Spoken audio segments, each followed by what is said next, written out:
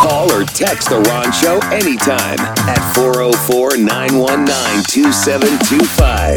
The Ron Show on America One Radio. I feel like this is one of those segments I'm going to get into some trouble here because I'm going to share some hard truths for those of us on the left. First of all, I'm pretty excited by the fact that it almost seems a given that Atlanta is in the lead for winning the honor of hosting the Democratic 2024 convention. I'm pretty excited about that.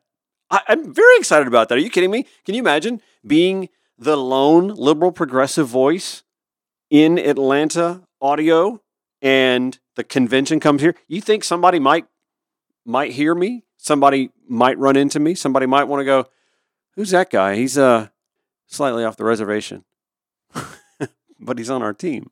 Yeah, I'm pretty excited about this, not going to lie.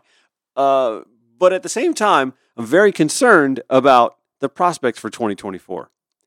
Now, first, a little history. The last time the Democratic Party convention was in Atlanta was in 1988, in a building that doesn't even exist anymore, where the current State Farm Arena is. The Omni used to be a smaller venue, but I'm a little reticent for us to bring the convention to Atlanta, although I legitimately think this is a purple state, a purplish red state, but a purple state nonetheless.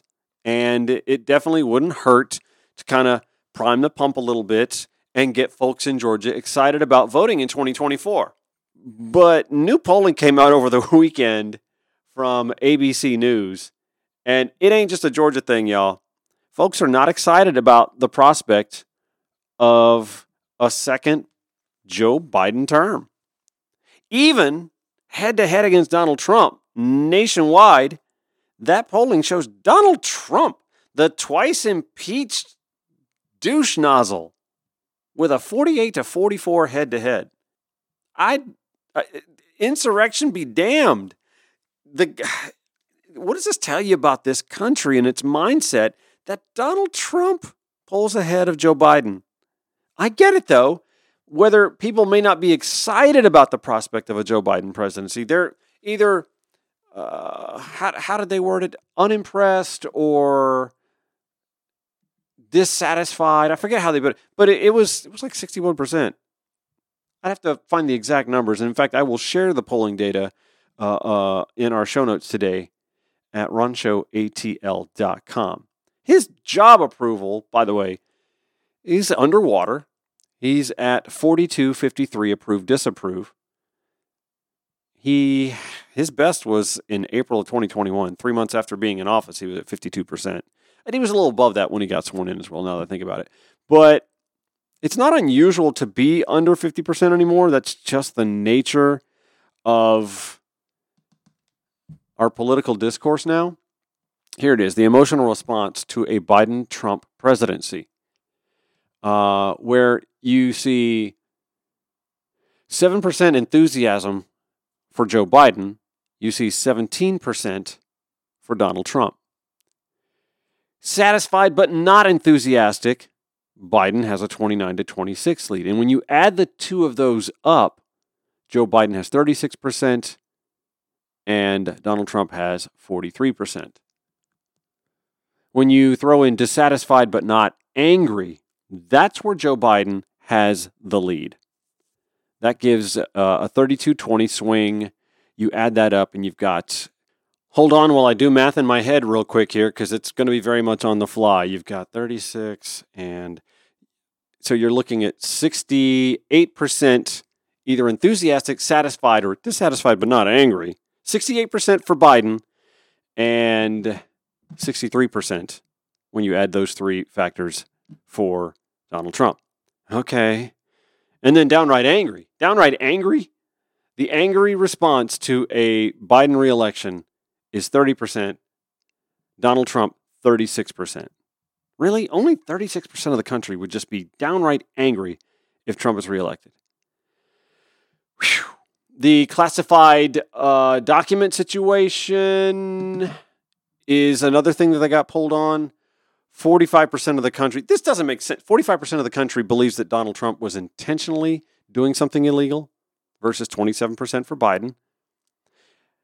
The percentage of acted wrongly but not intentionally. Joe Biden, 48%. Donald Trump, 29%. So more people believe Donald Trump was doing something wrong.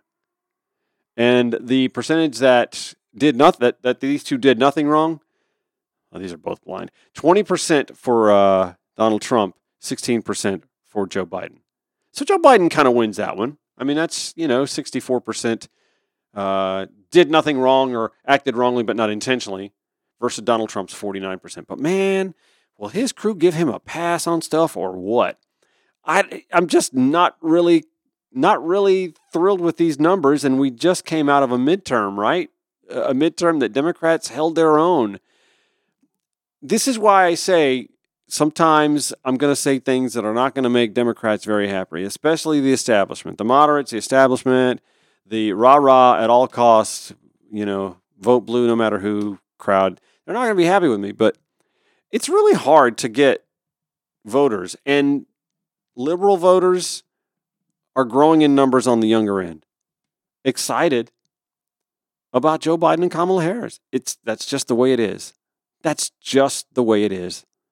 We're talking about a man who's closer to 80 than even 70, let alone 60, let alone 50. Kamala Harris has largely been in the shadows, although she's coming to Atlanta Wednesday. I'm pretty excited about that. Maybe she's coming to make the announcement? I doubt it. No, she's going to come give the post-State of the Union rah-rah speech. Yeah, we'll be over that Wednesday on the show, by the way. I'm just not excited about State of the Unions anymore. They're just so divisive and polarized. But that's something Democrats really have to think about here in the near future. And actually, Joe Biden has to think about it too. And he's got to decide here pretty soon, I would say, if he's going to run again. These numbers are pretty sobering, if you ask me. And ABC News didn't even break down like Biden versus DeSantis or Nikki Haley or whomever else might be the nominee. They just stuck to Trump because Trump is tending to lead in most polls on the right-hand side. But it's anybody's guess at this point if either of these two would be the nominees in 2024. And if I'm a Democratic operative, I'm having discussions behind closed doors, sometimes with and sometimes without Biden, and having some real talk, some real frank conversations about where this party is heading. And also about messaging, because if we're being honest, the first 2 years of the Biden presidency really haven't been all that bad, all things considered, and he's gotten a lot legislatively accomplished. Now, President Biden does have the State of the Union tomorrow night. Tens of millions of Americans will be tuned in to that. But will he be able to pull off a charismatic speech that energizes the masses? I don't know. More Ron Show on America One Radio after this.